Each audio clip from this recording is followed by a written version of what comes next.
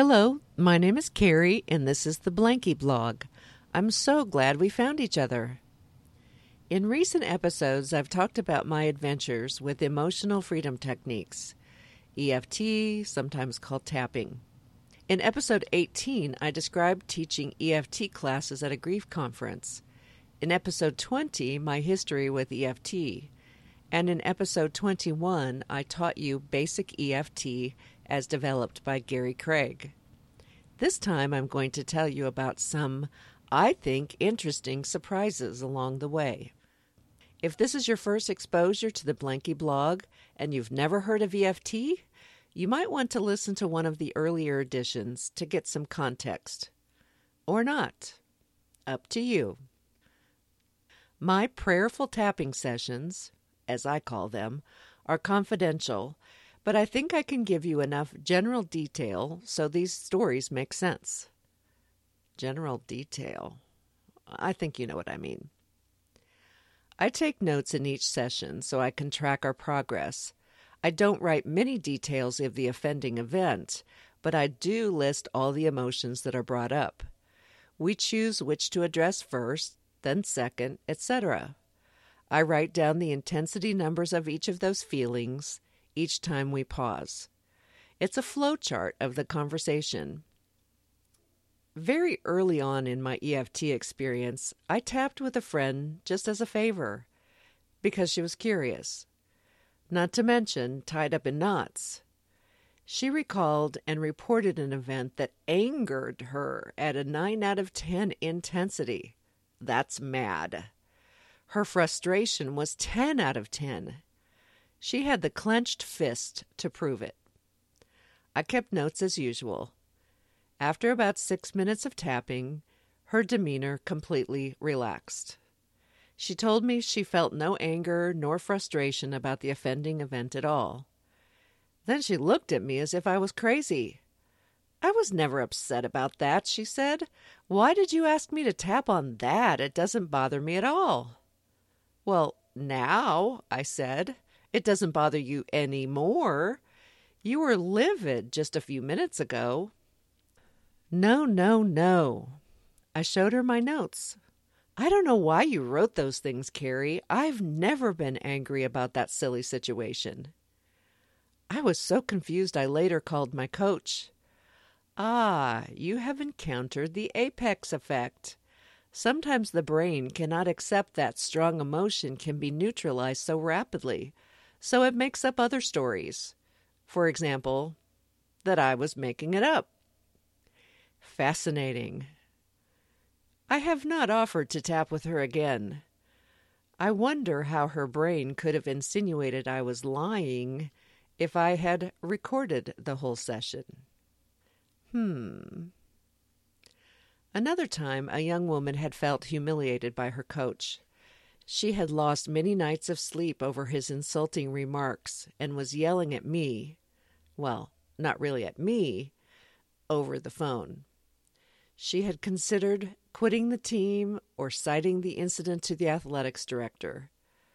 One problem was that her rage had prevented her from problem-solving clearly. It took a little while to address all the aspects of this demoralizing event. It was gratifying to hear her say the triggers were gone. She had regained her senses. Then she yawned loudly, said, "Yeah, he shouldn't have said that, and I know how I'm going to address it. No problem. Excuse me. I need to go take a nap now." And she did. She reported enjoying one of the longest, deepest naps of her life, waking, feeling refreshed.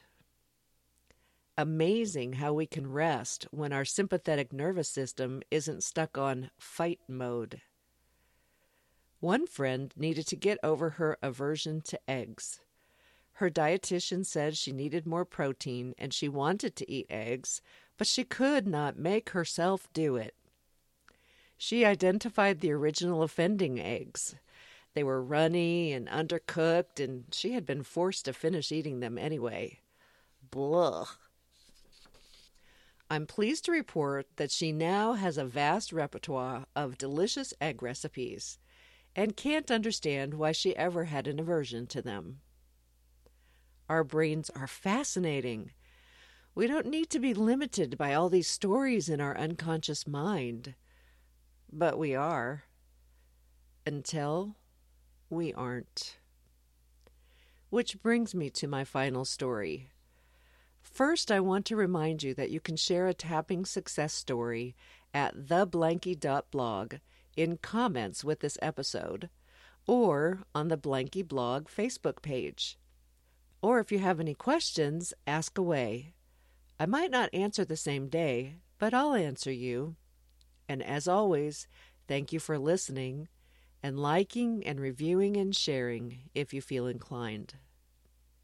A woman came to me with an incident that had bugged her for years. Really bugged her. She described it as an obsession. To you or me, it might sound like a minor incident, certainly not worth much bother. But her bother had reached epic proportions. I suspect she agreed to try EFT only to shut up her friend who persistently recommended it. Not a recipe for success, right? I was not sure this simple process could separate her from this identity of anger she had created for herself. 45 minutes later, she was yelling at me. "I'm not mad anymore. I'm not mad anymore? Are you telling me in less than an hour you were able to help me dissolve this anger? Are you kidding me? Instead of months of therapy and lots of other techniques, this stupid tapping thing cleared it? I wasted so much money. I wasted so much time. This is unbelievable." I said, "If it would make you feel better, I could charge you lots and lots of money. Would that help? Or maybe we need to tap on how mad you are at me now." It is not uncommon for people to laugh and laugh and laugh when they are freed from a paralyzing trigger. And finally, that is what she did. She laughed until she cried. Of course, EFT worked in this case because it was one very specific event. EFT does not take the place of professional help, particularly if you have been diagnosed with a complex problem or disorder. But for those straightforward aggravations, humiliations, frustrations, fear that originated with a specific event, try it. Consider yourself tucked in. Help me to settle down.